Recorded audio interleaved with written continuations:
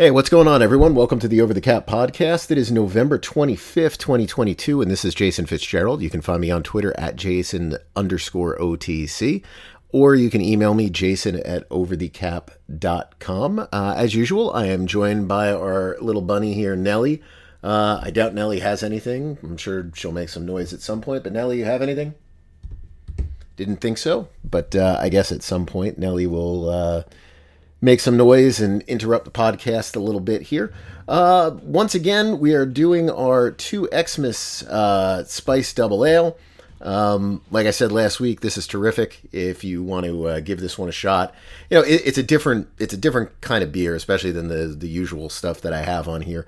But we once again broke our low carb stuff for Thanksgiving, and hopefully everybody had a good Thanksgiving. But, with that in mind, we'll still go through these, probably limit it once again to just 2 of these drinks, and away we'll go from there, and then we'll get back onto maybe losing a little bit of weight over the next couple weeks before Christmas season really kicks up. So I just wanted to mention, last week I had 2 emails that mentioned about the audio kind of kicking in and out on this. Hopefully it won't happen this week. If it does, I'll have it fixed probably by next week. I didn't actually plan on doing a podcast this week. I thought we were going to be away for a little bit longer, but the kids have stuff going on that we had to get back home for. The reason I think that the stuff was actually dropping out actually had to do with my seat. It kind of broke. And basically, I spent most of the podcast fiddling with the seat to try to make it a little bit more comfortable to keep bringing it up when it wanted to just keep dropping down. So I'll get a new chair at some point here. So for this week, it's a little bit more uncomfortable, but I just have it all the way in the down position. I'll try to leave it here, and hopefully that'll keep the audio from kicking in and out as much. Hopefully that was just the issue. If not, I'll take a look into it, and I have a little bit more time this week, so I'll check it out and see what exactly is going on with the audio stuff. But anytime stuff like that happens, feel free to send me a tweet or send me an email or something, because it's helpful, because I don't listen to myself on these things, other than just doing a quick, right at the beginning, just make sure the microphone is working. I don't like listening to myself, so I don't really ever do that. If you want to get a little bit more this week too, as well, we did a little spot with Pat Leonard, covers the Giants. That's you can find that on my Twitter feed. Maybe I'll throw it up on OTC one of these times. It's mainly talking about Giants, but gets into a little bit of stuff with the history of OTC and how I started it, and just some stuff around that. And I know I get asked about that a lot. So if anyone wants to check that out, you can check that out on either his feed, or if you check my timeline, it should be on there as well. But anyway, let's get into things this week. And there's 2 topics I think I want to talk about, but we're going to start with the Jets, just because that's my team, and they sucked last week. I mean, it was a very disappointing game. All right. And the whole thing kind of blew up because of the post game from there. And the Jets have basically completely changed course, and they benched Zach Wilson. And it's not just Zach Wilson, not just benched. Zach Wilson is inactive this week. So they don't want him on the field under any circumstance. And I was shocked. I really was. When Robert Saleh came out on Monday and said that the quarterback position was under evaluation, or that I'm not even sure if he said quarterback, maybe he just said everyone's being evaluated, but he certainly was not giving Wilson the vote of confidence that he had given him really the day before or 2 days before. I forget which day he actually came out and said it. I don't remember if it was Monday or Tuesday, but after the game, people asked him about Zach Wilson, and it was the typical answers that you would expect. Were you thinking about pulling Wilson during the game? Thought never crossed my mind. Is there any consideration to bringing another quarterback? Wilson's our quarterback. Unless he gets hurt, he's our quarterback for the rest of the year. So that was Sunday. I think it was Monday where he made the statement, and it makes sense because Monday he does the radio spot. So I thought this was him just doing a great job of getting ahead of everything, where you just come out and rather than having to defend his play, because there's no defense of his play. His play is awful. basically he just came out and said, yeah, he's being evaluated. And that just changes it, because that basically tells everybody, yeah, he stinks.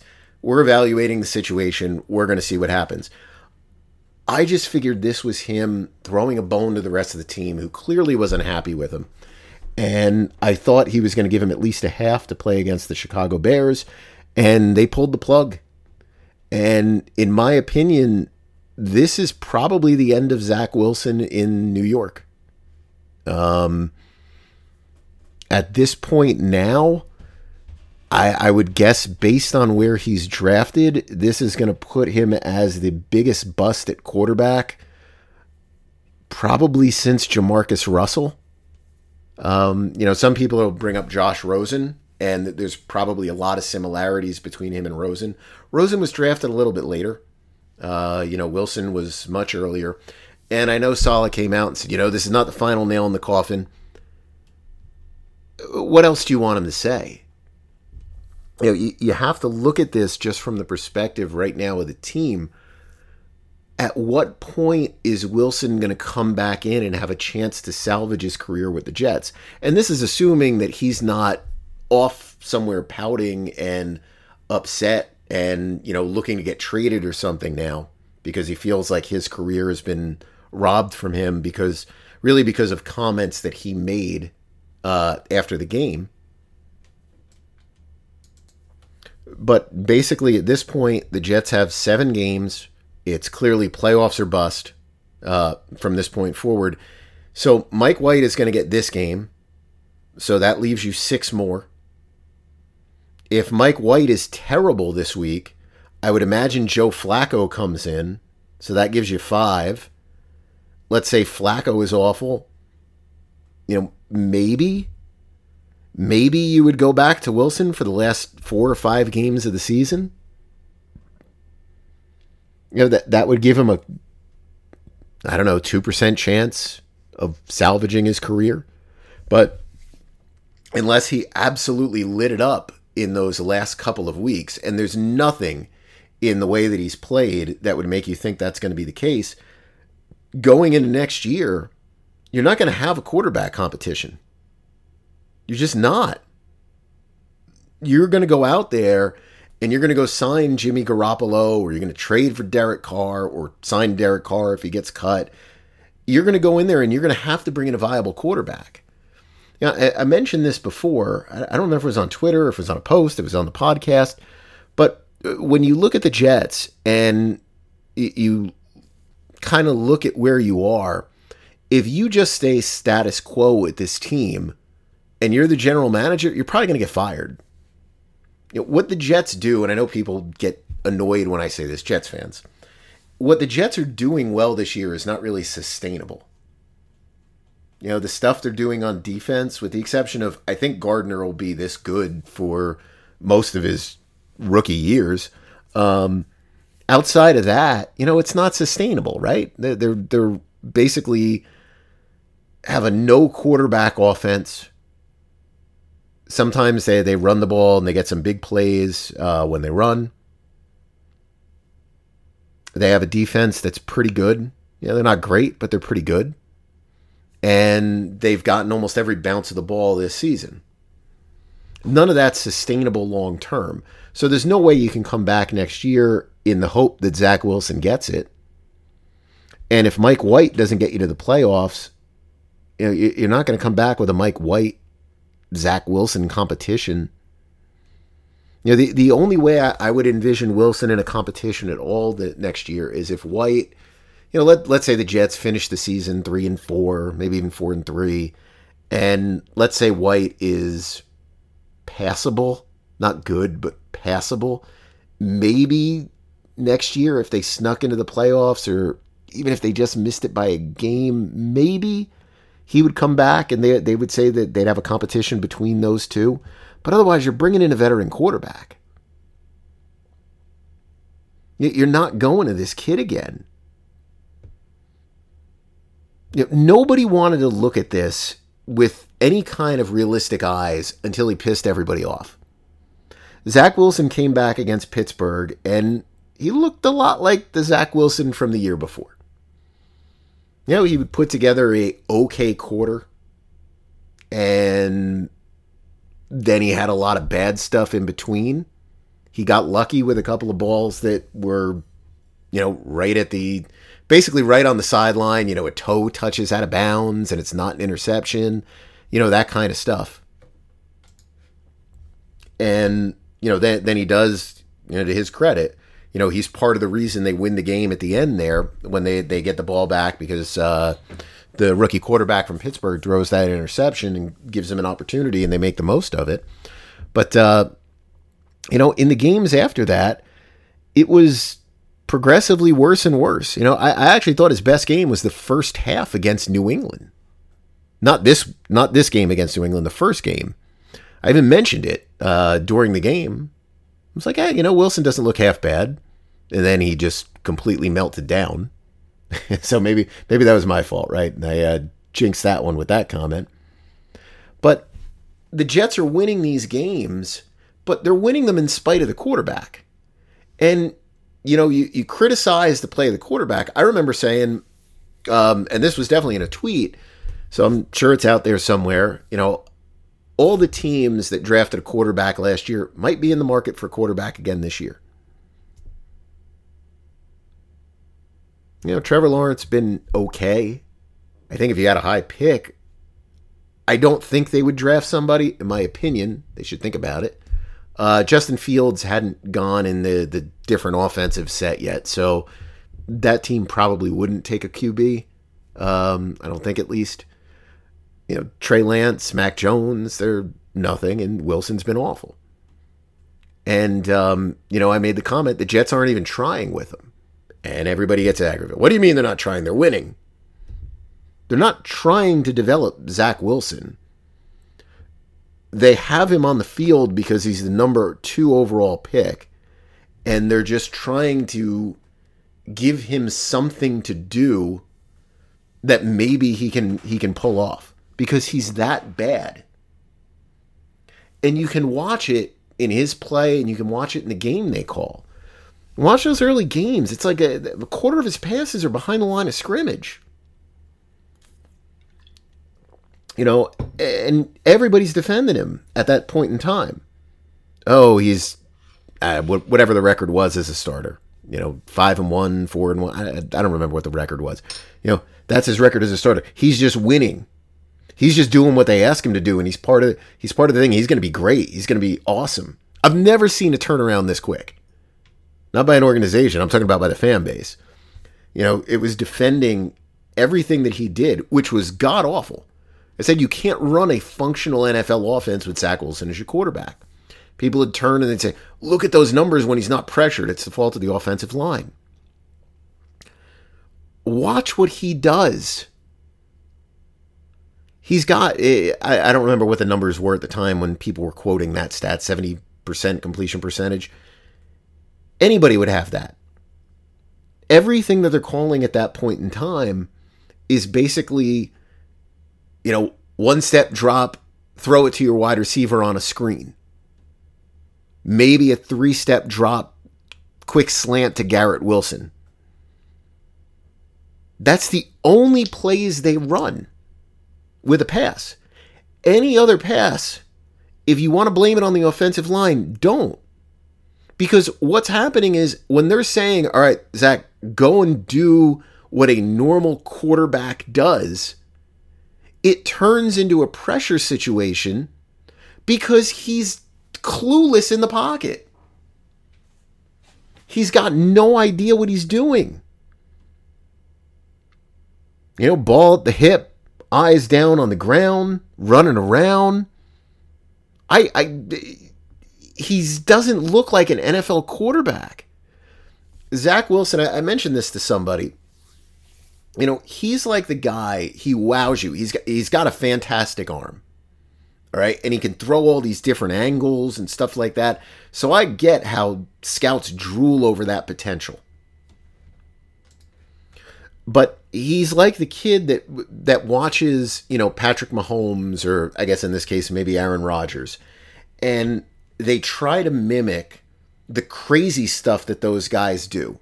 with the sidearm throws and being able to throw, across the body, get out of trouble and heave it, all those things. And he can do it once in a while. But even those guys, when Patrick Mahomes does it, yeah, it makes the highlights. It happens like 3% of the time. The other 97% of the time, the guy is just playing quarterback. Watch this game against the Chargers. He threw this rope to his third string tight end down the field. Just an incredible pass. Watch him. Watch his feet in the pocket. Watch what he's looking. And then the ball is just dropped on a dime. The defensive back has got great coverage on it. He thinks the ball is still in the air, and the guy already has it caught. It was just an incredible throw. But Wilson can't do any of those things. Now, that was a special play, but he can't do the normal stuff at all. And when you factor in this attitude thing, that turned everyone on the team off from him, and it made all the people who were defending him every week, when you try to say, Wilson's kind of bad. Oh, he's just winning. Now, those same people like, what do you mean you're shocked they replaced him? He sucks. Of course they needed to do that. What? Yeah, where were you last week? Where were you the week before? When he was awesome, on his way to greatness. He has zero fundamental football ability. I don't think he would start in the XFL. He's got the attitude of a Jay Cutler, who used to rub a lot of people the wrong way. With that belief in the arm and everything else. He's probably got a lot of the arm talent Jay Cutler had.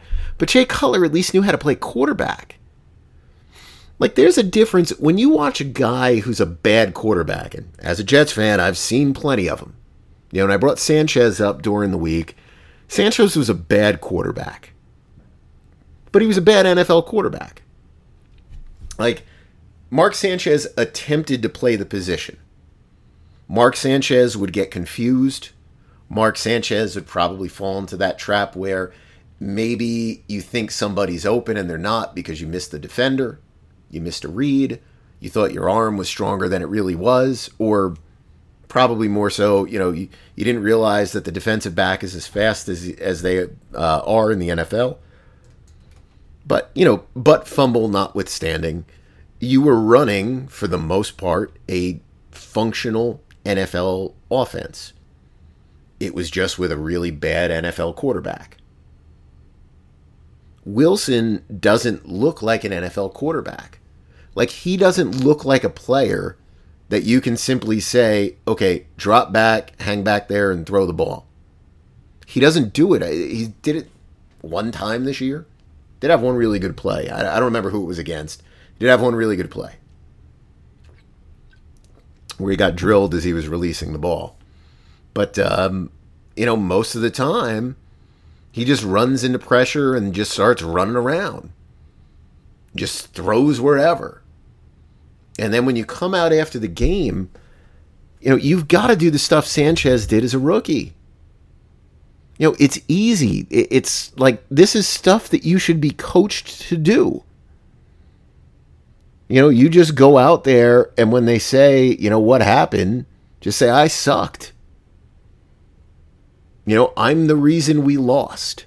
I'm the reason we've lost 2 of the last 3 games. Don't go into this nonsense of, everybody'd like to have some plays back. Yeah, we were having a discussion, me and Wilson and Mims. It's all about just holding each other accountable. That's all it was. We all had some stuff that we wanted to do a little better, but that's how we're learning. Something like that. That's paraphrasing. And then it's you let the defense down. It doesn't even think about it. Just no. And it just rubbed everybody the wrong way. And when you hear what Garrett Wilson said, after the game, where he's basically talking about accountability and how bad everything was and everything else, he's talking about the quarterback. It's pretty clear. Now, I have no idea what their conversations were on the sideline. I have a feeling it had to do with a play where he was probably open down the field, doesn't pull the trigger, and I'm sure he just blamed it on the offensive line. It's like, man, I was under pressure. I couldn't get that ball to you.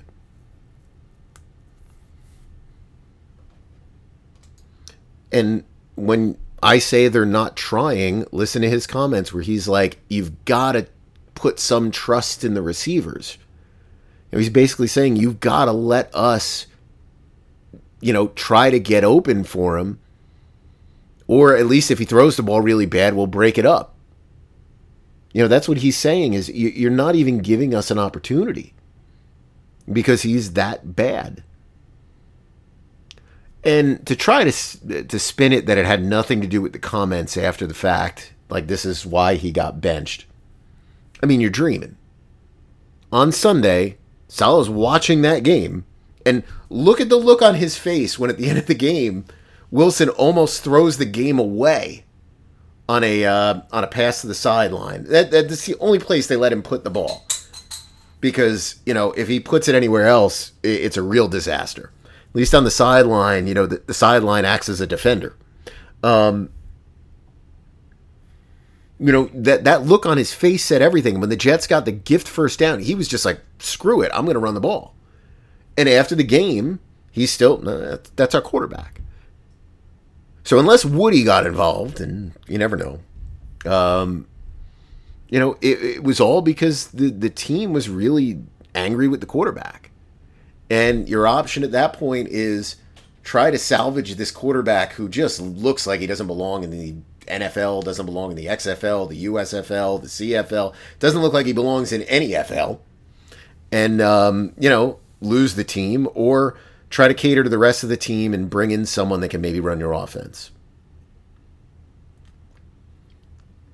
So I give Saleh a lot of credit and Joe Douglas a lot of credit for how they handled this. I would have never expected them to do it because in my mind, your 2020 draft class is already a waste. This pretty much puts your 2021 draft class also in the rearview mirror. Unless something dramatically changes with Elijah Moore, you've got a couple guys from it. You don't have, big stars. Veer Tucker is a good player. Defensive back Michael Carter's a good player. I think running back Carter's a pretty decent player, but the Jets don't seem to trust him. It's the only complaint that I had. A lot of people are complaining the offensive coordinator. What can you even blame the offensive coordinator for? You don't have a guy that can run an offense. You can't evaluate him. You just can't. He's handicapped. Yeah, you say, well, where were the creative plays? Well, he blew too many of those plays early in the season. Or maybe they didn't blow them. They didn't have a choice. They had to use them all. The only game where they wasted them was that game against the Packers where they kept trying to score. I guess he was trying to show up his brother, and they couldn't do it. Just pulling out anything and everything at the end of a game that they already had wrapped up. But I think that's part of why they're not running a lot of those things. It's because teams have seen the stuff now. They're going to be a little bit more prepared for it. So you're just trying to do what you can with this guy. Now, the only complaint that I have about the Jets' offensive game plan is when you want to talk about playing big boy football, go play big boy football. When you're playing against teams that have inept quarterbacks, you can probably play your running game. You lost 10-3. You can play a game that you're trying to win 17-14. But the Jets do. They fall into this trap where unless their guys immediately are running for like 10 yards a pop, 8 yards a pop, where you're getting all pumped up from that kind of stuff, they run away from that game. Even against Buffalo, you saw it. It was like a struggle on offense. Finally, at the end of the game, when they put that game away, they run the ball, gain 8 yards, and you see it's like the light goes off. It's like, oh yeah, now we're going to do this. It's like you could have been trying it all game. Now against Buffalo, you did have to score more, but that was more Josh Allen just imploding. But they're going to go for the playoffs this year. I hope they make it. I do. If they don't, if the Jets crater and burn now, and they're not going to burn because they made a quarterback change, but if they do, kind of fall apart, guys are going to have a difficult time. I think everybody's going to be safe, but they're all going to be on the hot seat next year. So I think they need to make the playoffs this year to try to keep that seat a little cooler, and they might be on a hot seat next year anyway, depending on how the season plays out and everything else. But they need to they've got this good draft class from this year, and I think what they have from 2021 are some decent depth pieces, and you need that. But they've obviously got to find something at the quarterback position. But this year everything has gone their way. The Jets are not a 6-4 football team. You had a miracle against Cleveland, just an absolute miracle. You never win that game. That should be 5-5. And you look at these other games. Miami's third string quarterback, the Broncos' second string quarterback, Pittsburgh switching quarterbacks, all that stuff. And you've had good wins. I'm not saying that they haven't, but if that stuff normally balances out, the Jets are probably 4-6 right now. So you take what's in front of you and you've got to run with it. You've got to get to that next level because it's here, and you're gonna have to make some changes next season. So you make the most out of this group of players, and you hope that Mike White brings some energy to the team. I think that's why they went with him instead of Flacco. But they did that. But like I said, I give the coach and the general manager a lot of credit for pulling the plug like that. That was they wouldn't have done that last year. Last year, when Saleh would talk about Wilson, and when he would talk about the team, my thought was, this guy's in way too deep. He's in way over his head. Even early in the season, when he was talking about taking receipts and all that, it's like, he's in way over his head. This is not going to work out.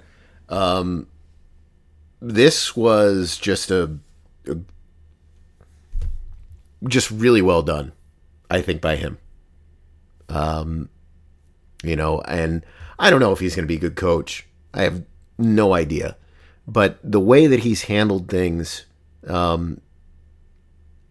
this week, and really even after beating Buffalo and upsetting them and everything else, he's handled it really well. So I think that part of the concern is, kind of gone. And then you're going to see how they can develop players from this point forward. When you make a draft pick this bad, it's very hard to recover from that. It's hard to recover as a general manager. It's hard to recover as a head coach. But because of how well the team has played this year, and whatever lucky breaks they've gotten, they've put themselves in a position to kind of go that route of, some of these other teams, which most of the time it's a flukish season, but you look at stuff and you start to say, well, they're able to win games in spite of the quarterback position. It's very difficult to do. But I was pretty happy that they made that move. Shocked, but pretty happy that they made it. But it's definitely going to be a real interesting finish to the season for the Jets, because if they don't make the playoffs here, I don't know what the reaction is going to be. Record-wise, this is growth. How you've seen the team play, how you've seen this draft class from this year perform, it is growth. But, it's going to be hard to swallow if they finish the season cold and, you've given up on Wilson. So it's going to be really interesting to see these next couple of weeks. And, see what they do. But, let's see how things go. Mike White was terrific for a game last year. Not so good in another game. But he can definitely bring some energy to the team. He can go out there and he can run some of the stuff that they would probably like to do that Flacco can't. So we'll see. And hopefully things go well, for them. And we'll see how it goes against the Bears this week. So, second topic I wanted to discuss was this thing, and this was talked about a couple of months ago. There were rumblings about this, but I guess now it's a little bit more official that the NFL Players Association basically is going to file or wants to file or maybe has filed a collusion claim against the NFL because nobody else has gotten a fully guaranteed contract since Deshaun Watson. And, in my mind, this is just a ridiculous kind of hill to climb that'll be really hard to do. But I just wanted to start with this. And I'll try to post a link in the post for this. So if you're most people listen, I think on Apple or Spotify, but if you go to OTC and you just click on the link for this, or I'll try to put it in the description. Eddie Healy, who's done some stuff for us behind the scenes, we may have published an article of his. I can't even remember. Eddie's a good guy. He's worked a little bit front office work, and he's done management counsel. He has an article on this, WCSlaw.com, resources, the big thing. I'll just put the link up there. But I thought Eddie had some interesting thoughts here, one of which was something that I had as well. But, let's just run through his stuff here, and then I'm just going to run through a couple of my thoughts on it. And also, what really is the big kind of fallacy in the NFL looking for, or that players looking for, quote-unquote, fully guaranteed contracts. So let's just take a look at some of the stuff that Eddie brings up here that I think is much more from a legal position than, just some of the generalized arguments here. So he has a section on here, the weaknesses of the NFLPA's position. One is proving an agreement, unless it produces recording of incriminating conversations or some other smoking gun. The NFL is going to be the ones that have to argue, that there's some implied agreement between owners, and you're going to have, some kind of evidence that basically say that they just want to deny fully guaranteed contracts. So, that's one of the arguments. Second one here, which I think is pretty good, a discretion clause permits teams to refrain from negotiating with or not offering contracts to players so long as they don't fall into certain categories. They refer to contract status that wouldn't apply to Lamar Jackson because Jackson's not a UFA yet. So it's hard to say that teams are colluding, against Lamar Jackson, who really would be the most logical person to discuss here because he's the only one on record basically saying that he wants a fully guaranteed contract and the Ravens really don't want to give it to him. So I'll get back to Eddie's thing here. Article 17's discretion clause suggests that an individual NFL team may have a policy of not offering fully guaranteed contracts to certain categories of players, veterans, extensions of rookies, running quarterbacks, etc. That policy wouldn't violate a collusion policy because it has nothing to do with 31 other teams, or I forget however many, and Eddie might have talked about it here. However many you need to to prove collusion, however many owners, 7, 10, whatever the number might be. Clearly one team, that's not collusion. That could just simply be a team policy. Now, this is one that I brought up on Twitter, and he also talks about it here. Fully guaranteed contracts do exist. so he mentions here the franchise tag, transition tag, collectively bargained. I don't think he mentions the option year here, but those are collectively bargained to be fully guaranteed. And then what he mentions here, all 32 2022 first round draft picks signed fully guaranteed deals. So yeah, while he's agreeing, the same thing that I said, this isn't exactly apples to apples, because the size of these contracts is much different. He's basically saying the NFL can make a persuasive argument that there's no general agreement against fully guaranteed contracts, simply because there are fully guaranteed contracts.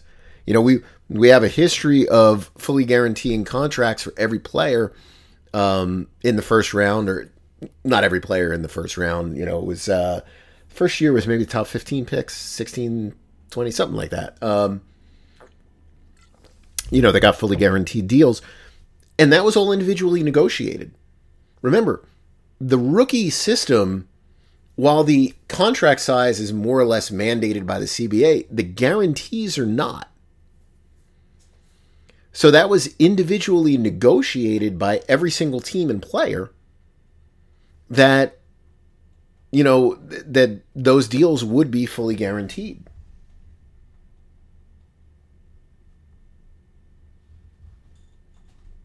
Now he has some other stuff here relating to Lamar Jackson, but I just want to talk about the general stuff on this. And again, I'll put the quote on there, the link to this, in the stuff. And Eddie's on Twitter too. I should dig up his, Twitter handle. Does he have it here?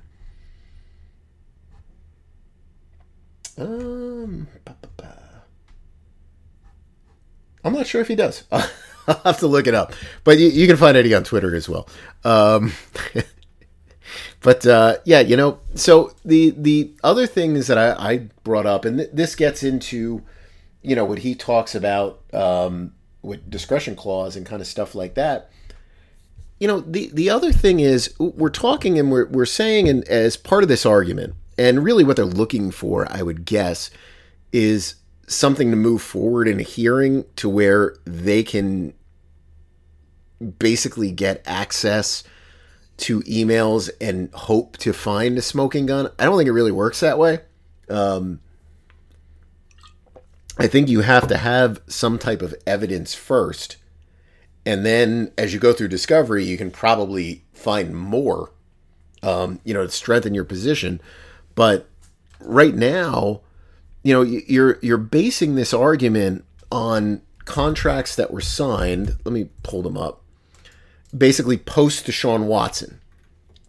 And so since Deshaun Watson, we've had, I believe, I don't think I'm missing anyone here. We've had Aaron Rodgers sign for $150 million, of which $101 million or so was fully guaranteed. We had Russell Wilson signed for $245, of which $165 was guaranteed. I'm sorry, $124 was fully guaranteed. Kyler Murray signed for $230.5 million. He had $103.3 guaranteed. Now, these are not new guarantees, so actually the numbers on the contract are bigger than what I'm reading because these are extensions. Rodgers is not. Derek Carr signed a contract worth $121, of which $25 was fully guaranteed. Stafford, $63 guaranteed on $160. Cousins just a 1-year deal, so you throw that one out. That's pretty much it. Those are the guys who signed after the fact that would be notable players. And, the first thing that I see here is, okay, I'm talking about the size of these contracts. And I'm looking at how much money is fully guaranteed here. Now, Deshaun Watson's deal is $230 with $230 guaranteed. Kyler Murray is $230 with $103. If Kyler Murray went into the negotiating room, and basically is pounding the table and saying, I want a fully guaranteed deal, your logical negotiation on that is probably going to be coming back with Murray getting a deal that obviously is not fully guaranteed, but would have a pretty high level of full guarantees. So, in other words, if you go back and you look at Dak Prescott, who signed in 2021, $160 million contract, of which 95 was fully guaranteed, and that's of that full number. So you're looking at about 60% of that contract is fully guaranteed.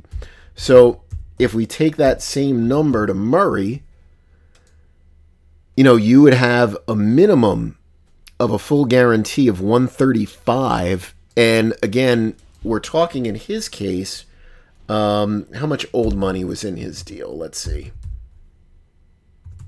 Just give me 1 second to look it up here.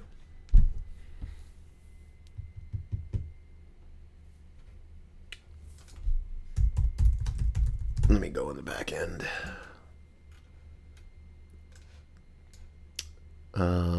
So about another 35. So realistically, we'd be looking at like a 265 contract. To match Prescott's deal, your full guarantee on that would have had to have been at least $157 million. That's to match Prescott. Now, if you were looking for a fully guaranteed deal, you'd be looking at a number that would be 265. Again, your common ground on something like that, if it was that important to the player in the negotiation, probably be something like $200 million.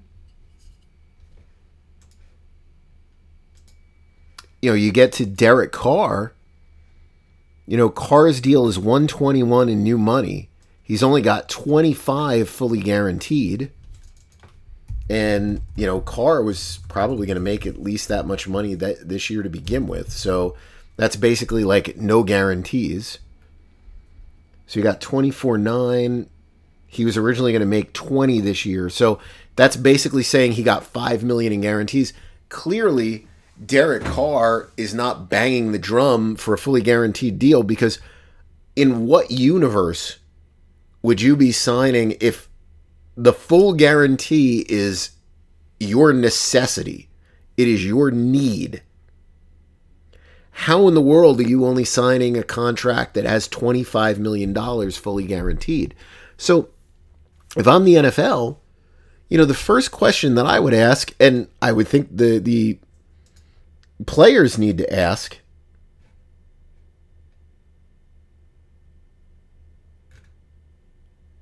I just gotta, I'll check that out later.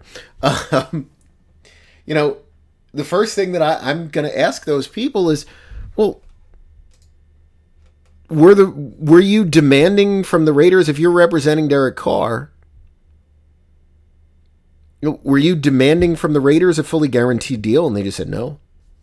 No, that's NFL policy. We don't do that.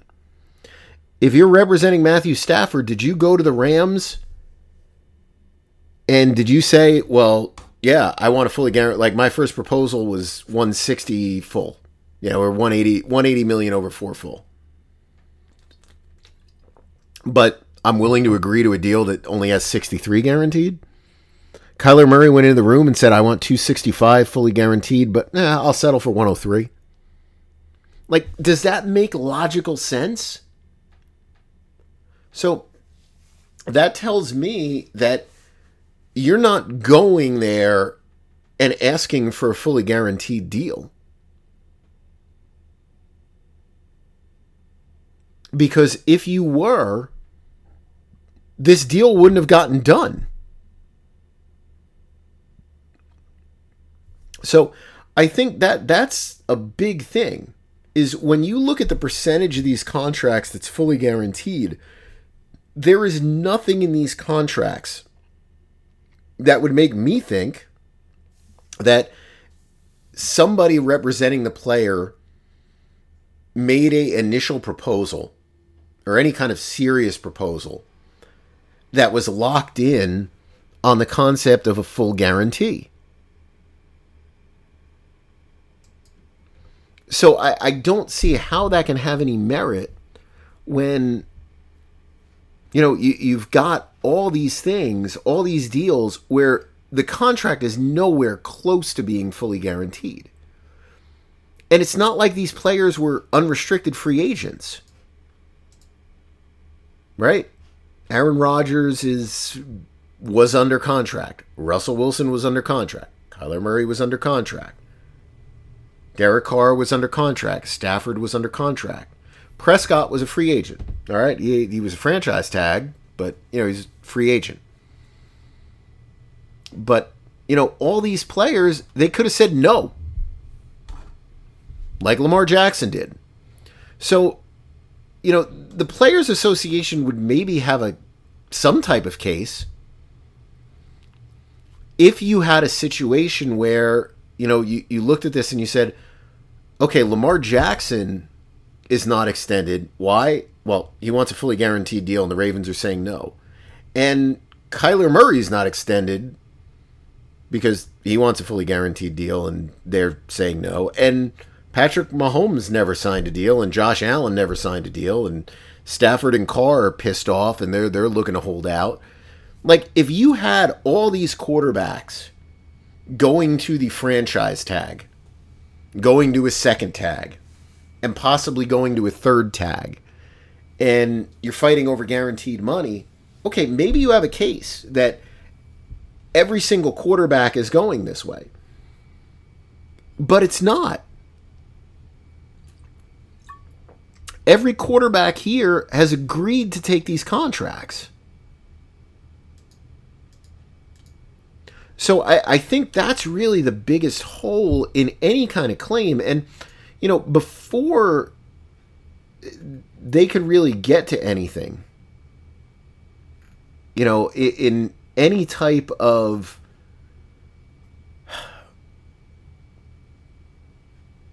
I don't know, before, they could get anywhere, the first thing I would simply do is I might even go and just say, okay, well, let's look at these. What were the initial proposals from all these players? And if none of them had a fully guaranteed offer in there, well, what are you complaining about? What is your case? And like Eddie mentioned, or I mentioned on Twitter, you've got rookies that have fully guaranteed deals. And the other thing that I'd throw out there is if the owners were instructing their general managers, don't you dare do a fully guaranteed deal. Let's just say that's what they were doing. Don't you think by now one of these guys who's been fired and their career has gone up in flames and, they're not working in the media, they're not working in consulting, don't you think that they would probably just spill the beans at some point? Don't you think they would do that? They would be like, well, yeah, we were told never do a fully guaranteed deal. But nobody has come out and said that. You can't find any former executive that's come out and done the tell-all, even as like a money grab. And there's a lot of guys who are basically done with football after they lose that position. Now, general managers have a budget to deal with. And part of that budget deals with actual cash that, you're going to have to not just pay out to the team in a given year, but the escrow possibilities. And one of the things in the CBA is there's this archaic rule about basically future guaranteed salary and that the money to cover that has to go in escrow up to a certain percentage. A fully guaranteed deal doesn't go all into escrow. A percentage of it does, based on what the full guarantees are for, your entire team. And that rule absolutely had a reason for being there 30 years ago. That rule doesn't have a place there now, but You just signed a new CBA. Did you go and fight against that rule? I bet you didn't. Because it's still in there. Even though there's no reason for it. The NFL makes so much money.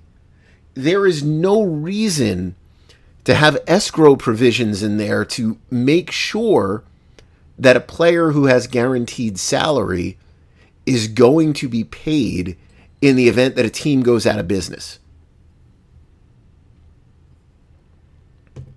You know, this is not like the old USFL, where you're paying in annuities and, you've got all that stuff. This is all, legitimate money. These are franchises that make money hand over fist. There's no reason for that provision. You did a CBA 2 years ago. Almost 3 years ago, I guess now. You left it in there. Now, if that provision's not in there, maybe that changes things a little bit. Maybe that opens up the budget a little bit more for the teams. Now, I'm not saying they're going to do a fully guaranteed deal, but maybe that opens it up a little bit. But you have your own limit in there that you've agreed to let the teams have that basically says your budget is not just your cash budget that we look at and we account for every year when we have these buckets of spending that you have to do. No, it's really that plus whatever guaranteed money, certain level, that you have that has to go in these escrow accounts. So, it's just, there's no real logic to it. And, here's the other thing, and this is what drives me crazy about the concept of a fully guaranteed contract.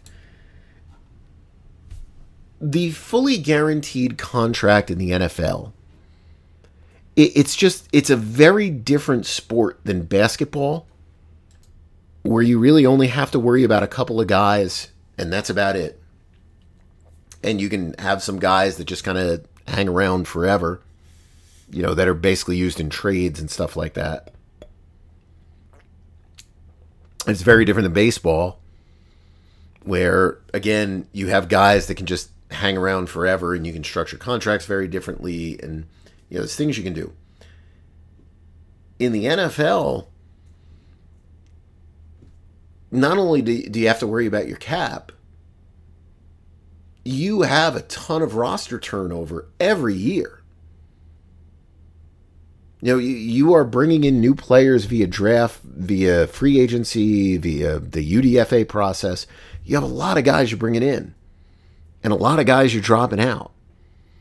And you're dropping guys out because of performance. Some of it is financial, but it was more financial 20 years ago, 30 years ago than it is today. You are trying to maintain some type of flexibility with your roster because you need to make changes to it. So, this is specific to quarterbacks, this argument, not to other positions. But even still, a quarterback these days, it's not a sure bet. We get very bullish on the quarterback and you're afraid to lose them. But that doesn't mean that the deals are working out. So what I did is I went back and I looked at every contract that we had a record of that was signed since 2011 at the quarterback position. And I looked at players where if you inflated it for salary cap growth, would make at least $20 million a year in today's salary cap environment. So here was the deal. Now, the numbers are going to fluctuate a little bit here because of, some of these players are still active. But here is what we've got. Of players, who signed contracts that were at least 1 year in length, we had a record of 66 players that on an inflated basis would have been $20 million a year plus. Of those 66, 56 of them finish the first year of the contract. So about 85%. So that means 15% of the players, didn't really make it to that first year. Now, the only player I can think of, and I could probably pull up the raw data to look, off the top of my head, the player that I would think of that didn't play at all was Sam Bradford. Bradford played a couple of games with Arizona and got cut. And with Philadelphia, he got traded beforehand. Now, that was a unique situation, but Philadelphia had already made a turn, right? They already made a turn in a different direction. So 85% of the players don't make it to that first year. The notable guys who didn't make it to the first year are Wentz and Goff. They signed those extensions and they got traded. They lost their jobs before they even made it to the first extension year. They had 4-year deals signed. So, while their contracts are still running, from the team perspective, that's a loss. So for players, if we signed at least 2 years and have the ability to complete 2 years. So, if you had a deal that was starting in 2022, obviously you can't complete 2 years. So we pull all those deals out as well as the 1-year contracts. We've got 53 players. Of those 53 players, only 33 completed 2 years of a contract. 62%. When we bring that out to 3 years, it drops to 56%. 4 years, only 39%. When you get to 5 years, the pool drops down a lot, okay? One, that's because contract lengths are shorter. It's only 19 players. The other thing is, guys like Mahomes and Allen, they don't qualify at all yet, for this type of stuff. Only 31.6% of players that, we can talk about right now made it to a 5th year. Now, I'll say this. What I'm talking about by making it to a 5th year, because we're talking about the concept of fully guaranteed contracts. If you're traded, that means we wanted you out. If that whole deal was fully guaranteed, you'd have a pretty tough time. If we have a contract that's been renegotiated, think of a Ben Roethlisberger, in his last year, and they took a pay cut. Obviously, if their salary was not fully guaranteed, or was fully guaranteed, you're not taking a pay cut. So we're calling a pay cut basically the same as, having a contract terminated. If you are extended, I'm just considering it that you completed the whole deal. So like Derek Carr, technically, his deal ends this year anyway, but his old deal, but we would consider that a completed contract. So anyway, if you put in the numbers, for what a contract value would be, based on 1-year payouts, 2-year payouts, 3-year payouts on multiple year deals, and you're looking at these numbers, realistically, of the new money in a contract, you probably should not fully guarantee anything more than the average works out to be about $74 million. But since some of these numbers might fluctuate a little bit, I'd say maybe $85 million. That's probably the max guarantee full guarantee you should offer. And obviously, many of these players are above that. I'd have to look and, take out old money and stuff like that. But, some of the players are above that total. And now if you want to say, well, $20 million is a little low, that kind of, there's a couple of players who make 20 that are kind of not that good. Even if we bring it up to the $25 million or $35 million number, which is more the threshold for where the higher level starting quarterback is now. And this is a very small player pool because the quarterback salaries were so stagnant for so many years before there was, some growth really more recently. Even still, 60% of the players make 2 years. That's pretty much the same. 50% of the players made 3. 38% of the players made 4. It's basically the same stuff. When you get to 5 years, we don't really have enough players to really even see. And even these, they're small. We're dropping down from, in the 4-year range, 34 players to only 8. So, I wouldn't say that's a given. But it's not like in those small samples that we've got guys jumping off the page where it's like, well, yeah, but these were like the real stars. And they were playing out, their entire deals. No, didn't happen that way. So the point is, unless you're desperate, like the Cleveland Browns were, and I can understand where teams would get desperate perhaps with a quarterback, if you just play the percentages and you play the numbers, and if you get into fully guaranteed contracts, especially when you start getting into other positions where it's way more volatile than the quarterbacks, and I'm not giving you great numbers here, but where the positions are way more volatile, there is no logical reason for a team to sign a Kyler Murray to a deal for $230 million and fully guarantee $230 million. There's no fundamental reason to do that, because if you look at the percentage of this, you've basically got a 1 in 3 chance that he's going to play that deal out. So if your odds are just 1 in 3, how many teams are going to do with 230 guarantee? And while in the short term, you may have a handful of teams that do it, when those teams get completely screwed up because of it, the whole league will simply change the way that they're doing stuff. And basically what you're going to get is you would get a large number of contracts to where teams are going to offer, just looking at these numbers, just to give a rough guess, they would probably offer somebody a contract that would be 2 years, $70 million, 2 years, $80 million, maybe 3 years. If they're real bullish, let's say, you go all out, 3 years, $100 million. What we're talking about it being fully guaranteed, they're not going to offer 5, 6, 7 year deals.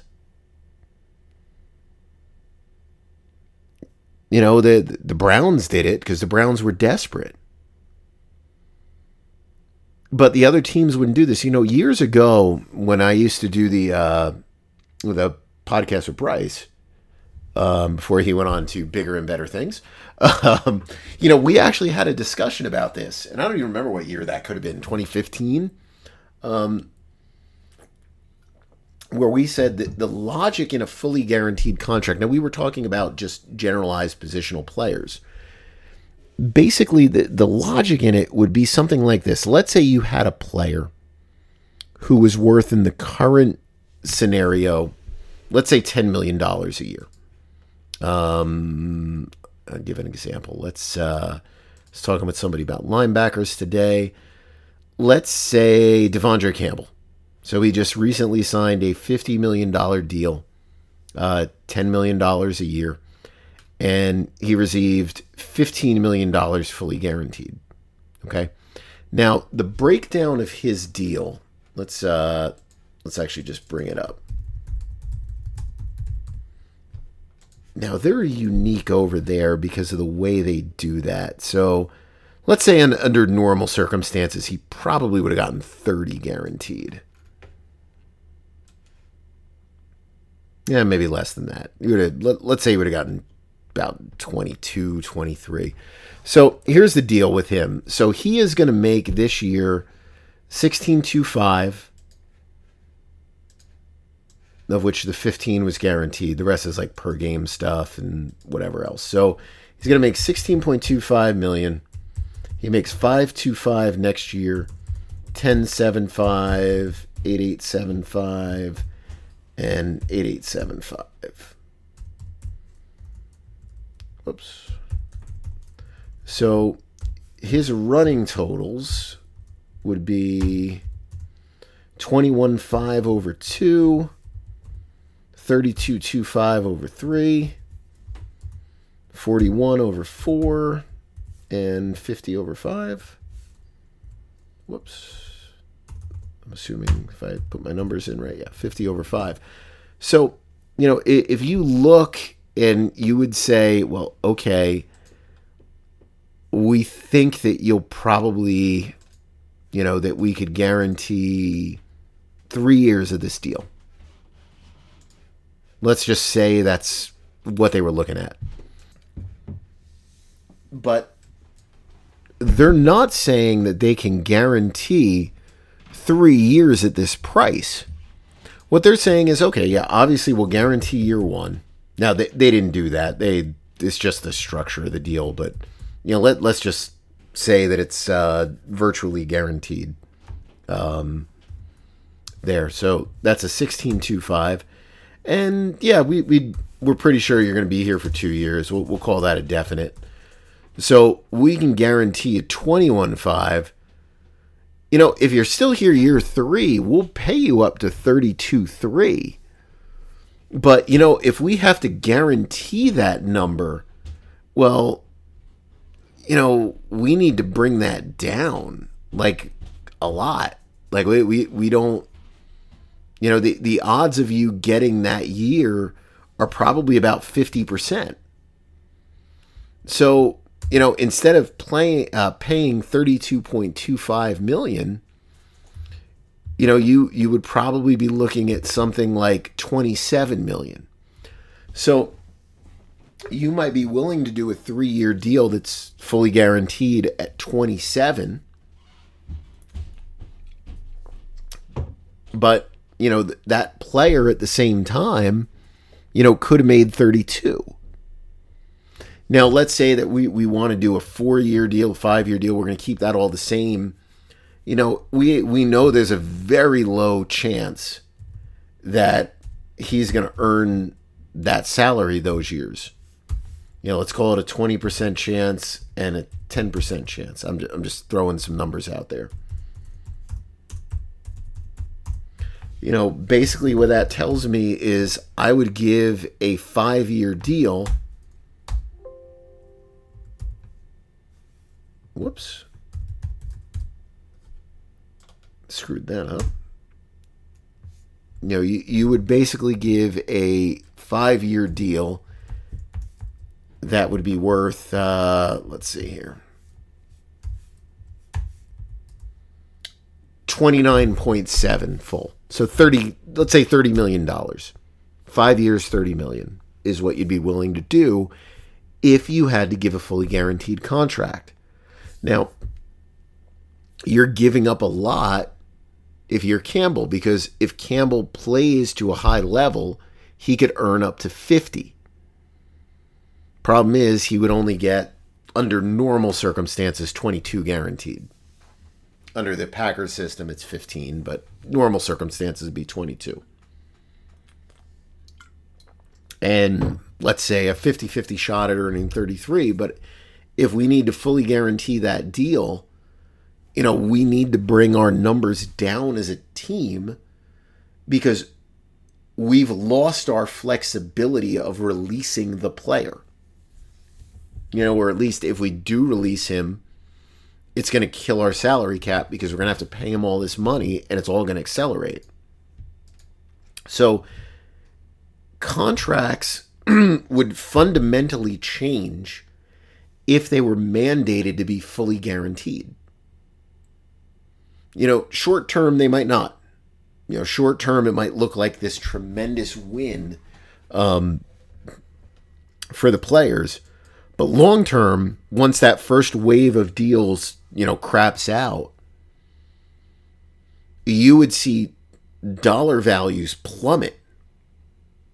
You would see the 3-year deals plummet. But this was kind of the concept that Bryce and I were talking about. Like, well, would you do a deal, like this one, for example, that guaranteed you $30 million and 5 years of employment, versus taking a deal that could pay you up to $50 million, but only guaranteed you like 20 or 21. And that to me is an interesting question. Now, no team has done that yet. And quite honestly, I don't think there's any players who would accept those kind of offers. I think the majority of agents would balk at such a suggestion. Be like, well, we're giving you a 5-year career, versus we'd rather just take the 2 years with the higher upside. But that is where the market would go. That's definitely where the market will go if they were to do fully guaranteed deals. So I just personally think it's a very short-sighted approach, because I think when you start to look at the contracts mathematically, and I know I did it for the quarterbacks here, but if you did this for every position, and you start to look at them mathematically, and you start to look at what the expected return is in years on the player. And remember, if you're cut in year 3, it means you sucked in year 2. 90% of the time. There's a couple times where, salary cap considerations and other stuff come into play. But if you just do the math, contracts are probably over guaranteed now for the majority of players. We always remember the great players. We remember the Patrick Mahomes. We remember the Tyreek Hills. We remember these guys who make it to the end of a contract. The Travis Kelce's, the Jason Kelce's. The guys who make it to the end of the contract and get to that elusive third deal. But we forget, conveniently, about all these guys who don't.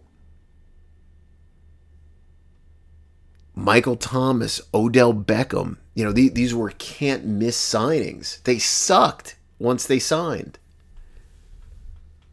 Muhammad Wilkerson on the Jets. I got to bring a Jet in there.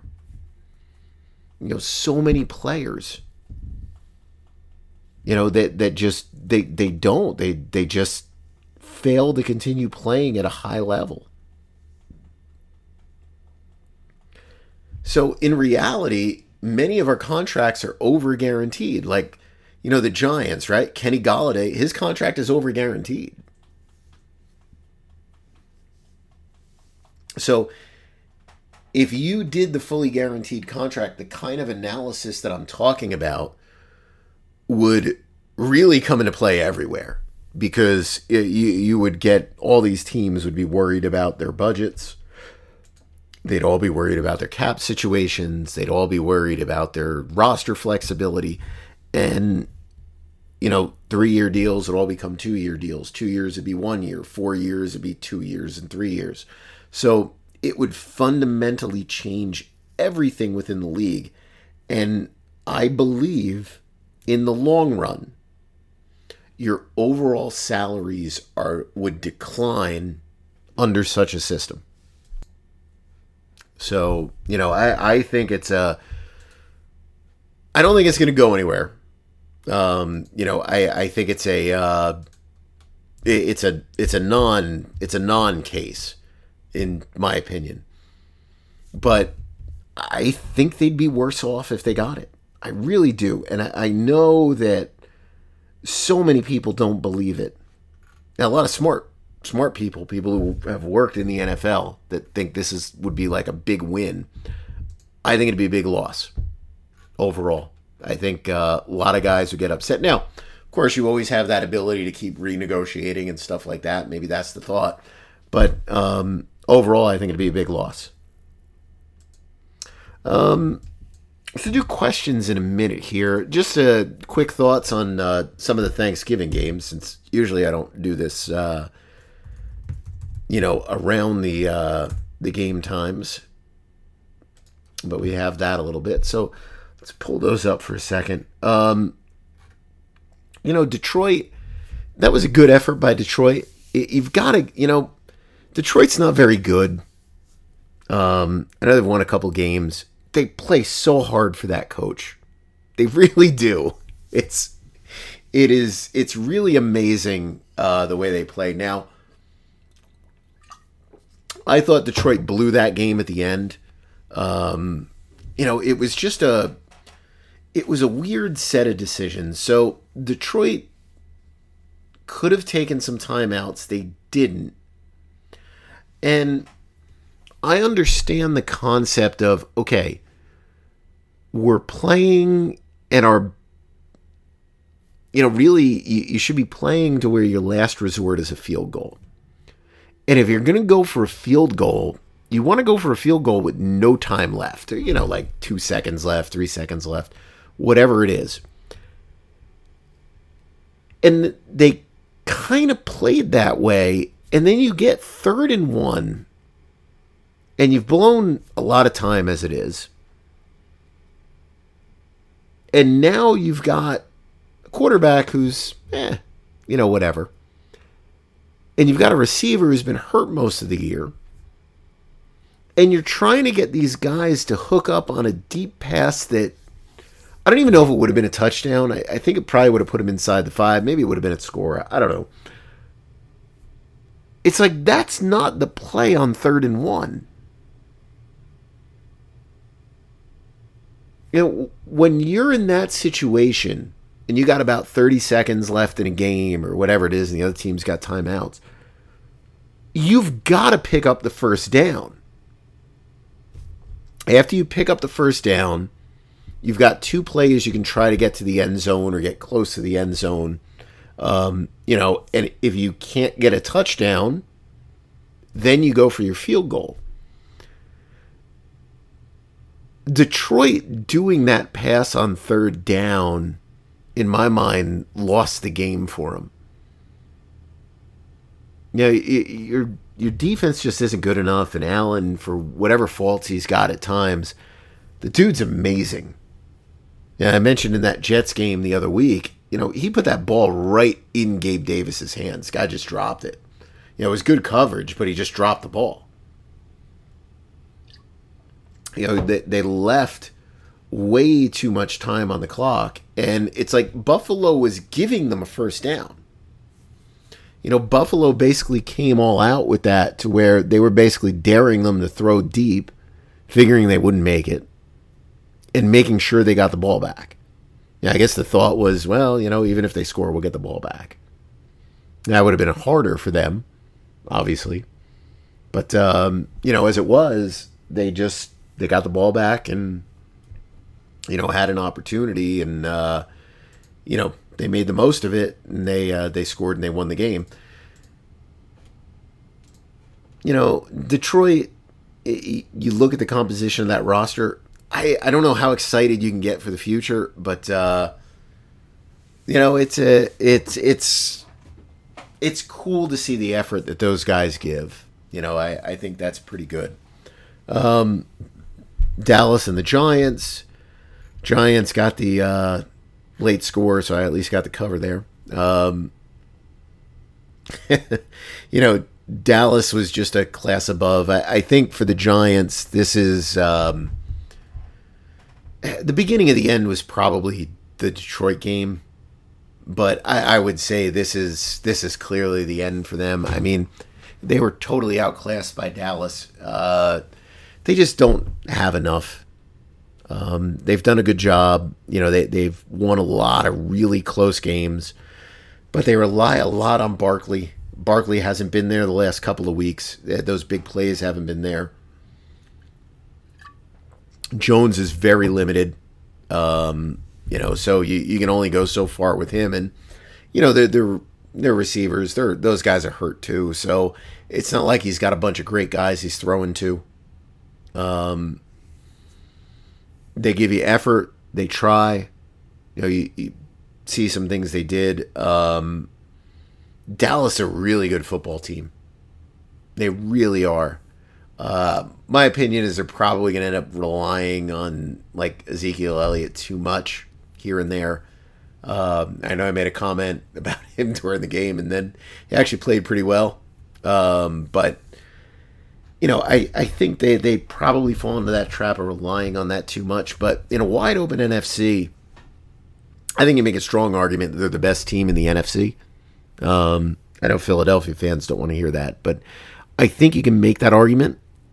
So, I mean, they have a good chance. But for the Giants, I think if you're a Giants fan, be happy with where the record went this year. It's kind of similar, I guess, to the Jets, other than you're in year one. But it's just this is probably going to be a fall down now. I would think for them. Then finally, you had New England and Minnesota.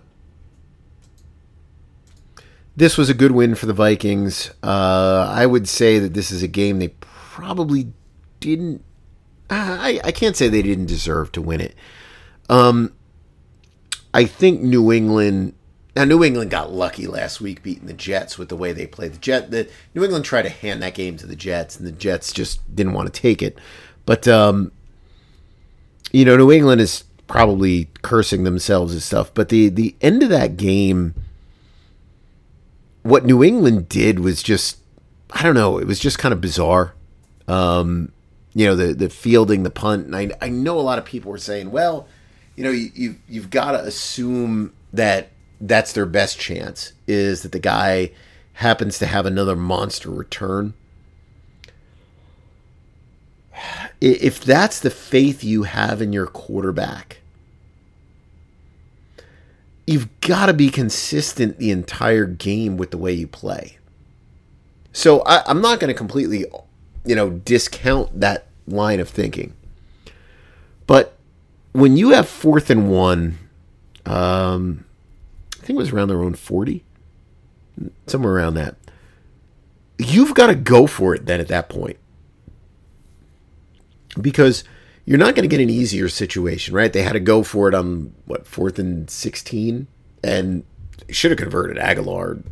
I don't know what he was doing. But, you got to go on 4th and 16, and then you've got this situation now where you're backed up inside your own, 10 and almost got a safety. And, then guy gives himself up with no time.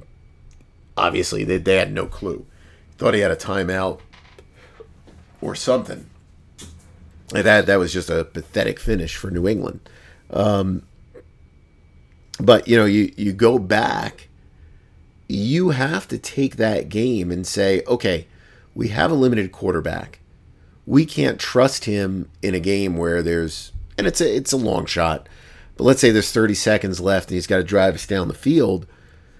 We'd rather rely on the chance of a punt return for a touchdown, or just a monster punt return to get us, in a position to take a couple shots at the end zone. If that's the case, when you have 4th and manageable, you've got to go for it. That's where that game was lost. Now, I'm not saying they would have converted it, but that is where that game was lost. That game was lost by not going for it on 4th down and 1, and instead embracing, punt returns and whatever else might come out of, Mac Jones. So, but it was a good little slate of games. Thanksgiving is always fun. I hate Thursday football, but Thanksgiving football I love. I don't know if it's a lot of those franchises just prepare better for it. They're used to it, whatever it is. That Thanksgiving football is good. All right, let's take a look now at Twitter, and we'll see what we've got here. All right, looks like we actually have a pretty good amount of questions here, so I went and got another beer. So we're going over our 2-beer limit. We're heading into number 3. So we'll do that here, and let's take a look. First question's from Black Gold. Rank the trade value of Zach Wilson, Mekhi Becton, and Elijah Moore. I still think Wilson might get you a 2.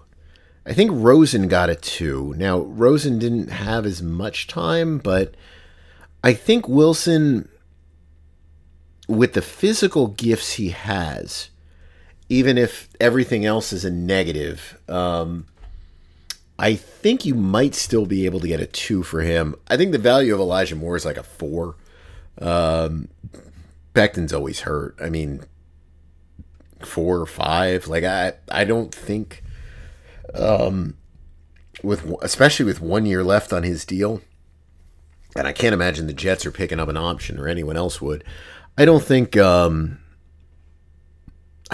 a lot there. I don't know what that value would be, but I don't think it'd be much.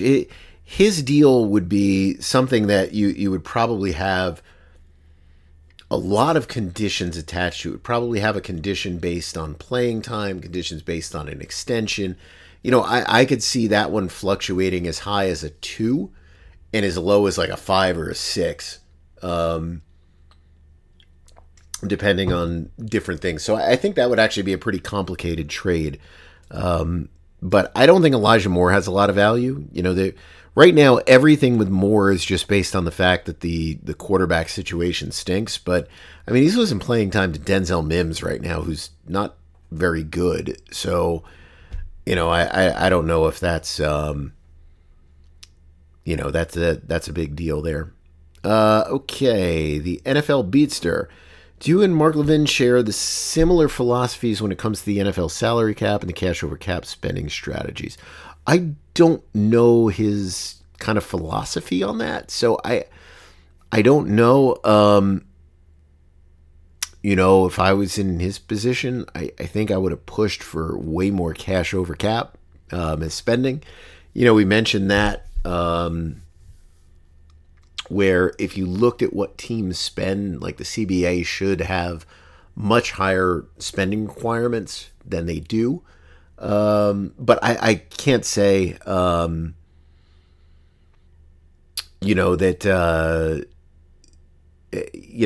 similar strategies there. Why do the Bucks and Rams see that kicking the can down the road helps, but others seem blind?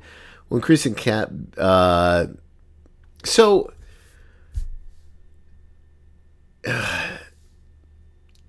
Kicking the can down the road, you can throw the Eagles into that category and the Saints and everything else.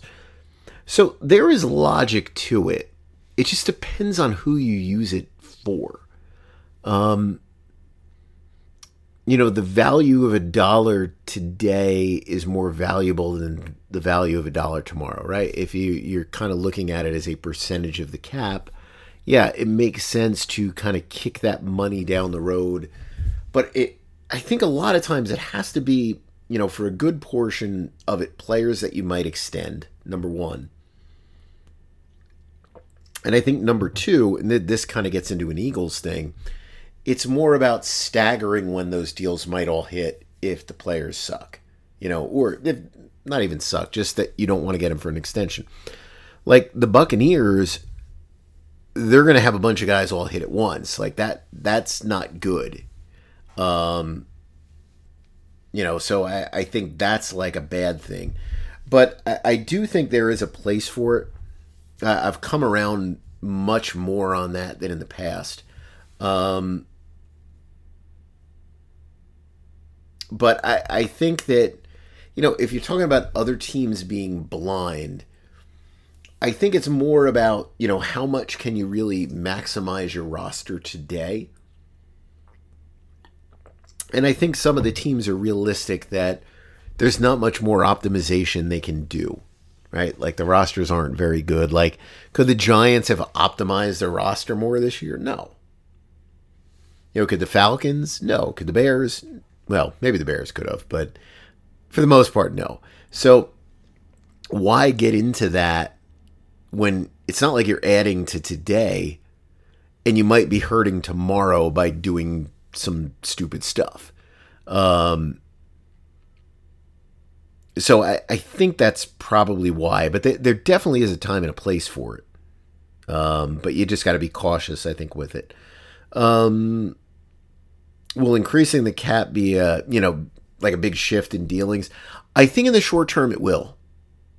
I think when you get into the 2024 season, which is when I expect it to really grow, yeah, I think it will. I think when the cap does have a big jump, which it should have over the next 2 years, because, the COVID stuff should go, and you've got the new television deals. Obviously, players are going to look for a lot more money, and they're probably going to get it simply because the budgets are going to go up for all the teams, and, your minimum salaries are fixed. Your rookie contracts, while they go up with the cap, that's still a relatively fixed expense. So I think in the short term, you're going to see jumps in player contracts, and then it will go back to just being like, kind of minimal. So I think it's a short-term shift, and then it just goes back to the norms over the long term. But there's definitely going to be an increase, once that salary cap really starts to jump, but it's probably going to be over like a 2-year period.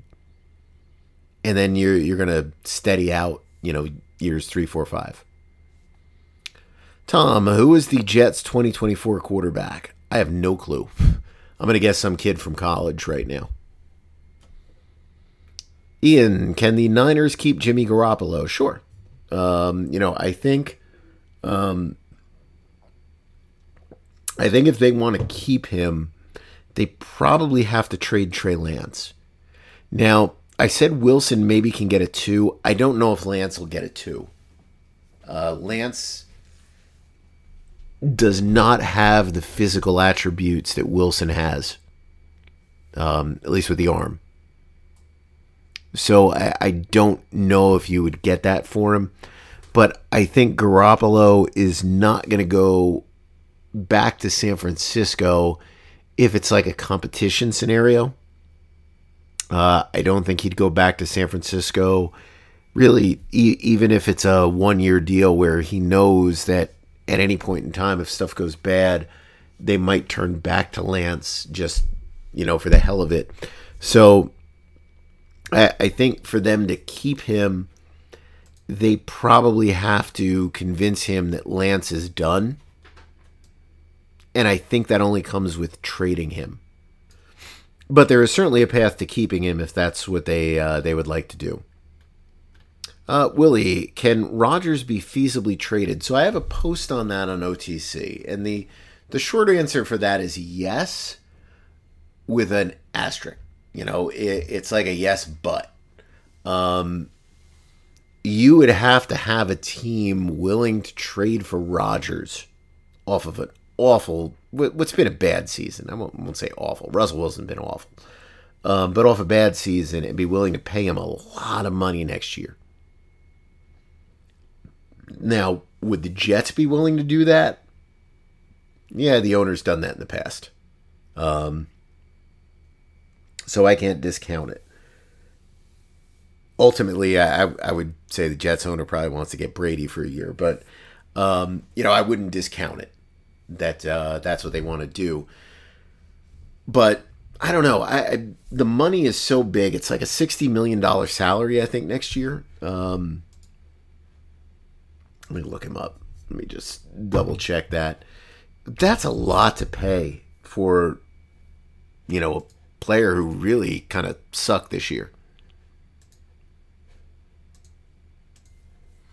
Yeah, I mean, you'd be making a $60 million commitment plus his salary guarantees the next year. So, I mean, you'd basically be making a $100 million commitment if you traded for him.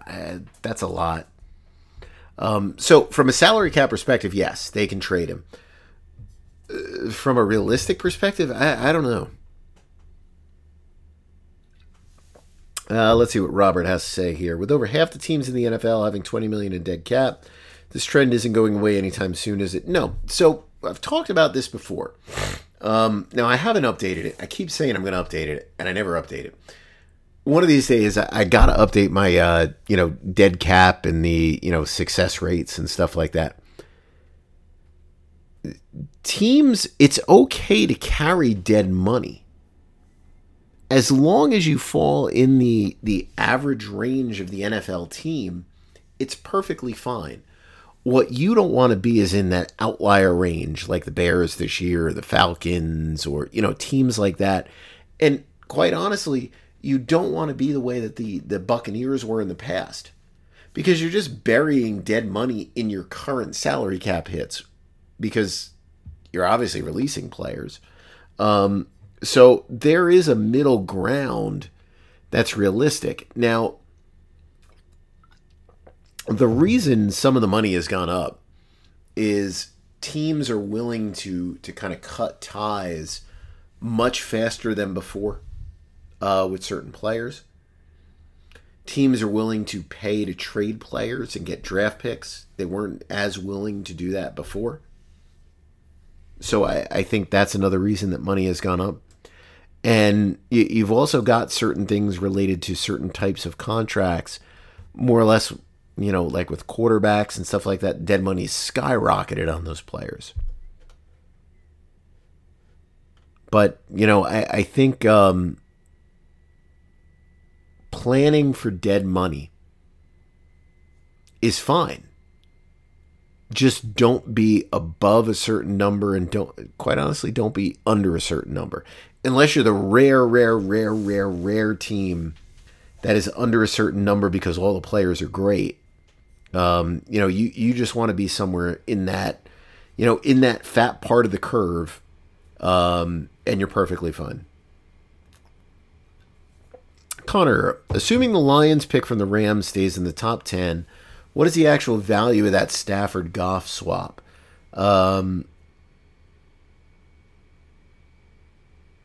What are the actualities of like this make you think of the blind first-round trades that are several years into the future? Granted, they won the damn Super Bowl. So, okay. So from the Rams' perspective, they hit the trifecta, right? Everything went right for them. They won the Super Bowl. So, good for them. As a strategy, it's a high risk, low reward, or I don't even say low reward. Obviously they hit a high reward. It's a high risk strategy. It's a high risk, maybe with a high reward. I mentioned Jay Cutler before. Matt Stafford winning a Super Bowl would be the equivalent of Jay Cutler winning a Super Bowl. Would be the equivalent of Vinny Testaverde had won a Super Bowl with the Jets. It's like have arm will travel. I mean, that's basically what it is. The concept of, I mentioned this, was it Twitter this week? Last week? I don't even remember what it was. The blind first round trade is the dumbest trade that any team in the NFL can make. And when you don't have a quarterback on your roster, now obviously the Rams have a quarterback, or believe they did because they traded for Matthew Stafford. Giving away a blind first round pick. I'm talking about the Rams for Jalen Ramsey. I'm talking about the Seahawks for Jamal Adams. I'm talking about the Saints this year for, nonsense. Whatever. Was it Penning that they traded up for, the tackle or whatever? When you don't have a young quarterback on your roster,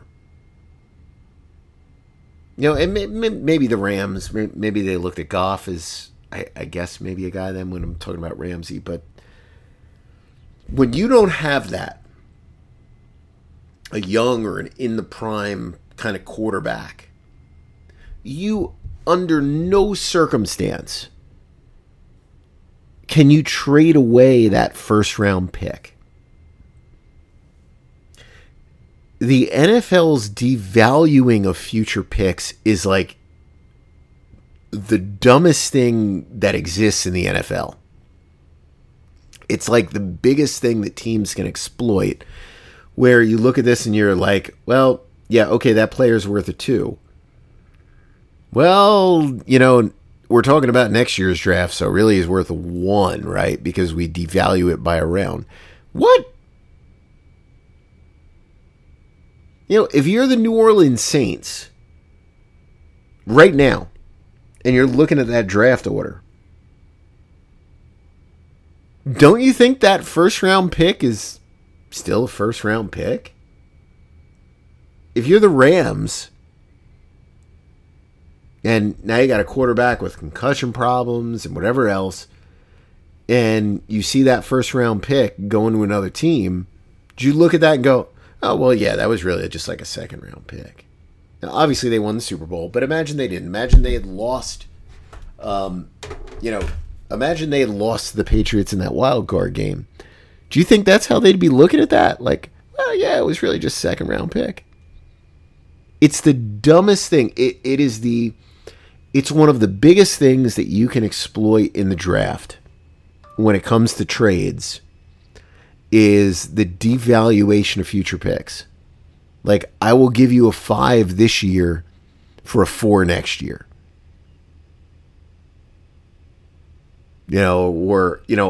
I'll give you a 3 this year for a 4 this year and a 2 next year. It's like, what?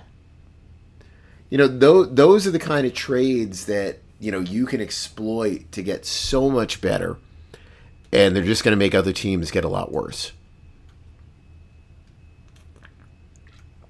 Anyway, when it comes to just the concept of that, whenever I use future picks, usually in my own trade calculations, I just always assume it's going to be the 16th pick in that round. And if I want to go crazy and devalue it, well, a first-round pick is a first-round pick is a first-round pick. So at the worst, I'm going to say it's worth the value of the 32nd pick in the first round. Jason says, wondering what do you think Dallas will do with Zeke and Pollard in the offseason? Pollard will be a free agent. Zeke will have a 16-7 cap hit. I don't know. Jerry is so in love with Ezekiel Elliott. I don't know if he'll get rid of him.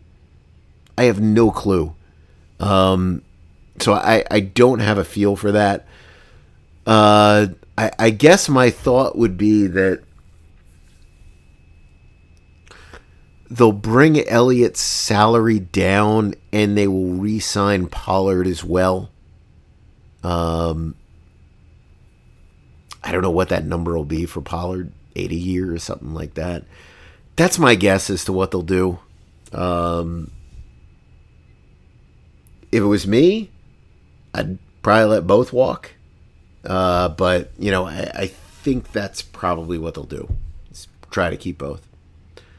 Flip, are there any GMs who are just figureheads while the head coaches run the draft and free agency? If so, who? Teams are still dealing with cap shrinkage. You think most teams getting back to business as usual? So for the latter question, yeah, I think everyone is beyond the COVID stuff and the limitations that had with it. As for the first part of the question,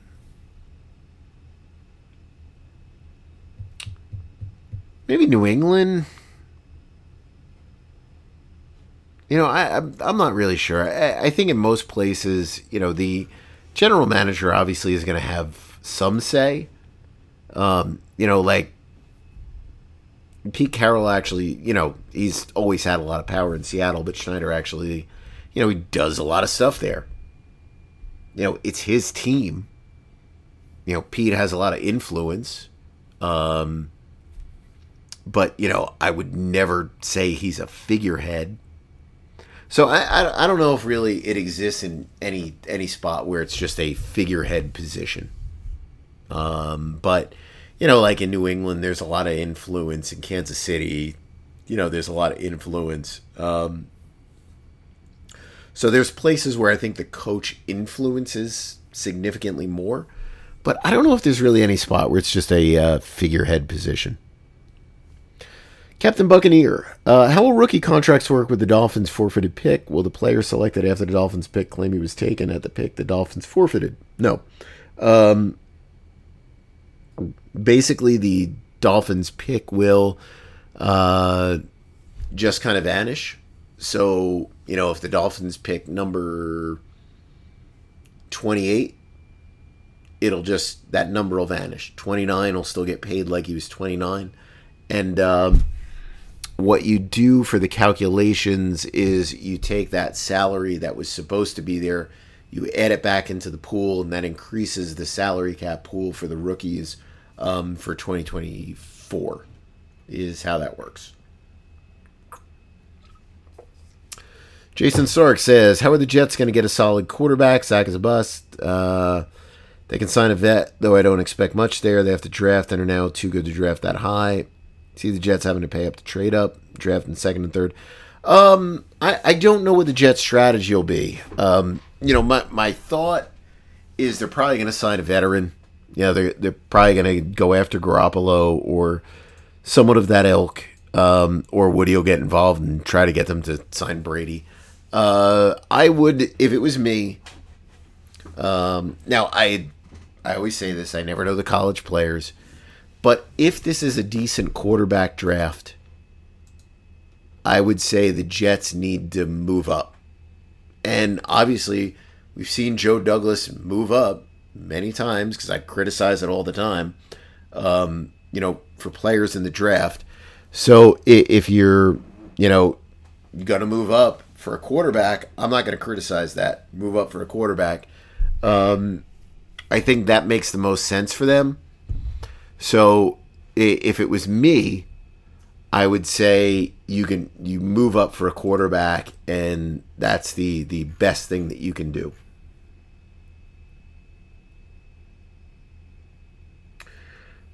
All right, President-elect Mr. Trump. Eagles cap situation with the free agents this year. Little cap, many good free agents. Who can they realistically re-sign? Let me look it up. The Eagles, so as things turned out, they're going to have some guys like Bradbury who, obviously have been very good this year, who are going to be free agents now.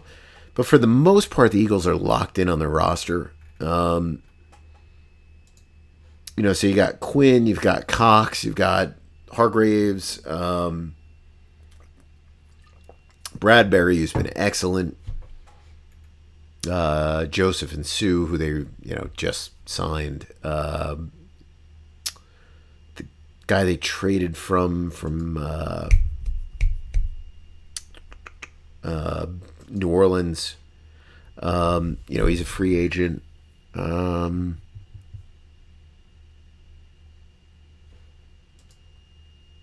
I'm just seeing if there's anyone else.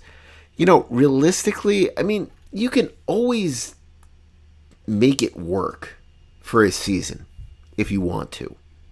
So I'm not going to say that the salary cap is going to limit them, for next year in doing anything.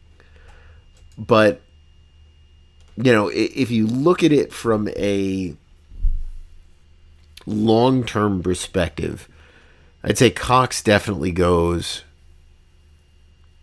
Hargrave probably goes. Bradbury probably goes. You're not going to get another year like that out of Bradbury. And you can keep Gardner Johnson if you want. Quinn, you're probably going to let walk.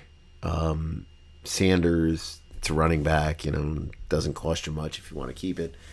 I don't know. I'm not that worried. I wouldn't be that worried if I was a Eagles fan about keeping stuff. You have to make changes in your roster, and I think the Eagles understand that probably better than most teams.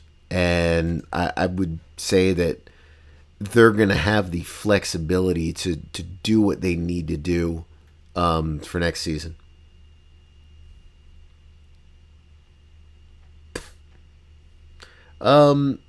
Angry Rob, with the recession or pending crash that's constantly being forecast, what is the expectation of the salary cap for next season?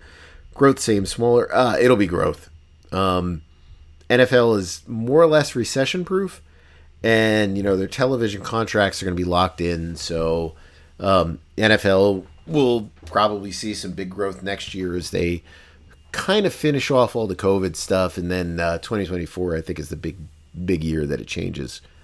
Gideon, what do you think gets done with Orlando Brown this offseason? I don't know. That's a good question.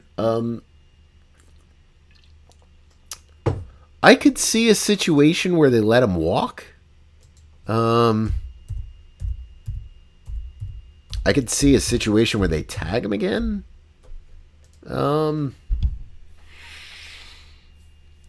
Goodness. I haven't gotten enough into free agency yet for next year. To really say, I don't think anything would surprise me for next year with whatever they do. I don't know. If I was betting on it, I would say the most likely thing is I think they just let him walk. But, I don't know. Enrique, is a hot dog a sandwich? I'm going to say no. I am not sure. I've never called it a sandwich. So I'm going to say no. Robert, is the way to keep Jimmy G extending Nick Bosa for a lower cap hit? Do you think Bosa will get Joey Bosa's contract or something similar? So I think Bosa probably has a good chance to be I'd say the first $30 million player, but, obviously that's Donald. I guess on a traditional extension, the first $30 million a year player, probably that. I think keeping Jimmy Garoppolo is all just going to be based on convincing him that he's the starter next year. Sean says, what are the options that could be on the table for the Jets next season? Is it Jimmy G or another vet? Yeah, I would think so. I would think it's Garoppolo. I would think it's, Brady, Carr. I don't think they'd go Rodgers. I couldn't totally discount them doing something like that, but yeah, I think that's the case. Darwin, on a scale of 1 to 10, how much of an overreaction is the benching of Zach Wilson? Depends on what you talk about as an overreaction.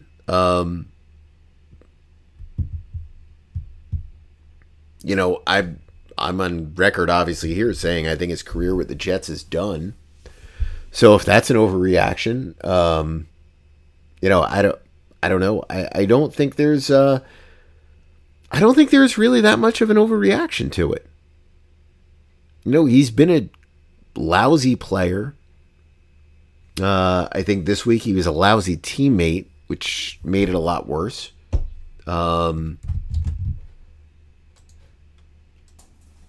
So I don't know. I don't think there's that much real overreaction to it. Brian, I assume the Jets are going to be a popular topic on this week's show, but in case the topic isn't addressed, how much do the Jets realistically have to spend to get a definite starting quarterback versus second starting option may feasibly have to compete? So, yeah, if you are looking to bring in a quarterback who is a locked-in starter, you're probably looking at like 35 to 40.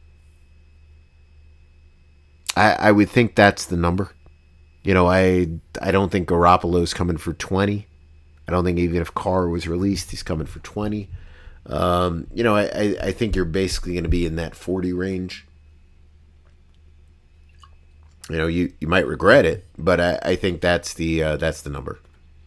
William, do you think the Jets have enough cap space to bring in an expensive veteran quarterback and not wreck the cap situation? Sure. Yeah, they do. They, you've got flexibility with a couple of guys. You're probably going to drop Lawson. You might drop Corey Davis.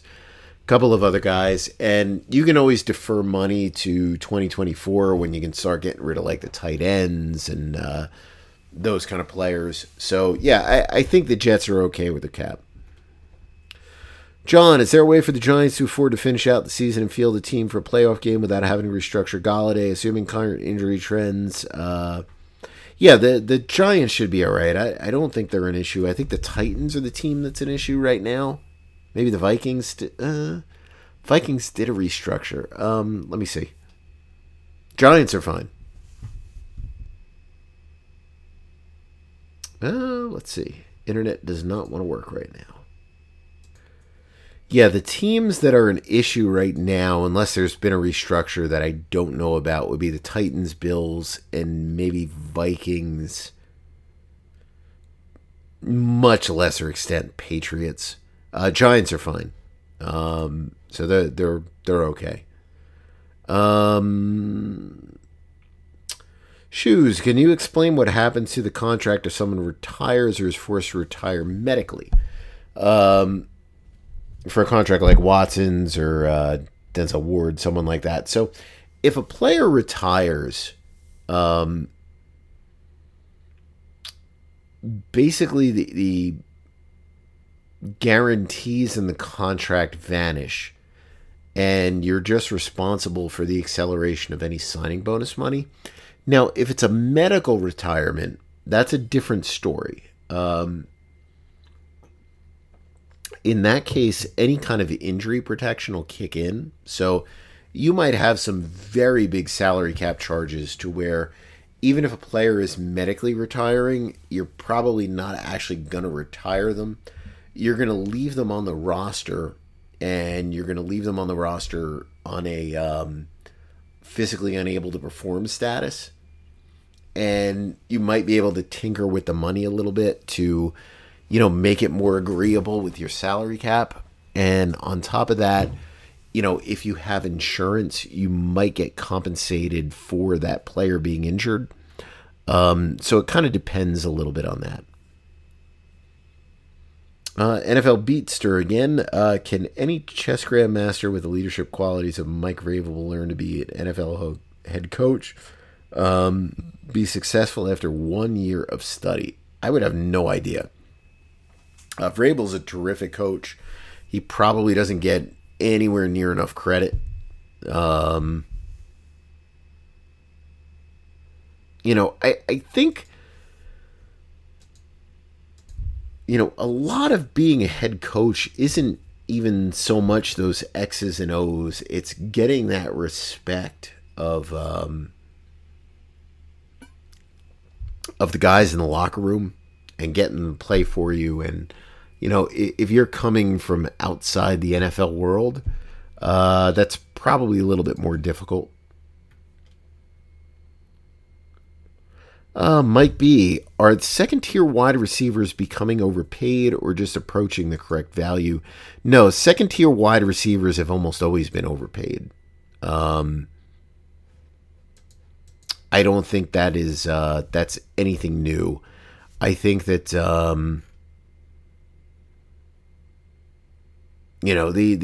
the wide receivers who typically are making it to free agency, who are really second tier guys, or your players that you're extending aggressively, that are really second tier guys. Yeah, I think they're overpaid relative to the top of the market.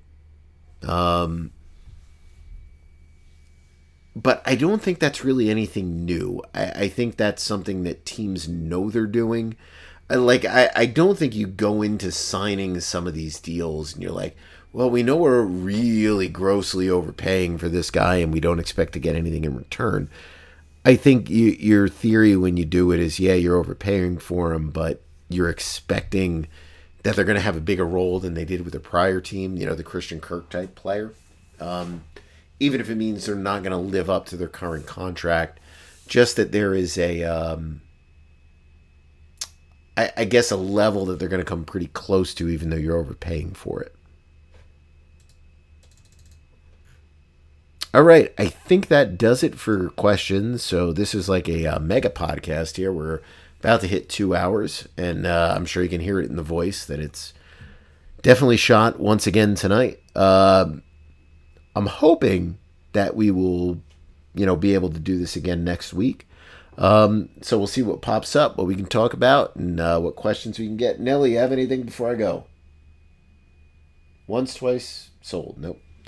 Nelly's ready to go to sleep as well. So, all right.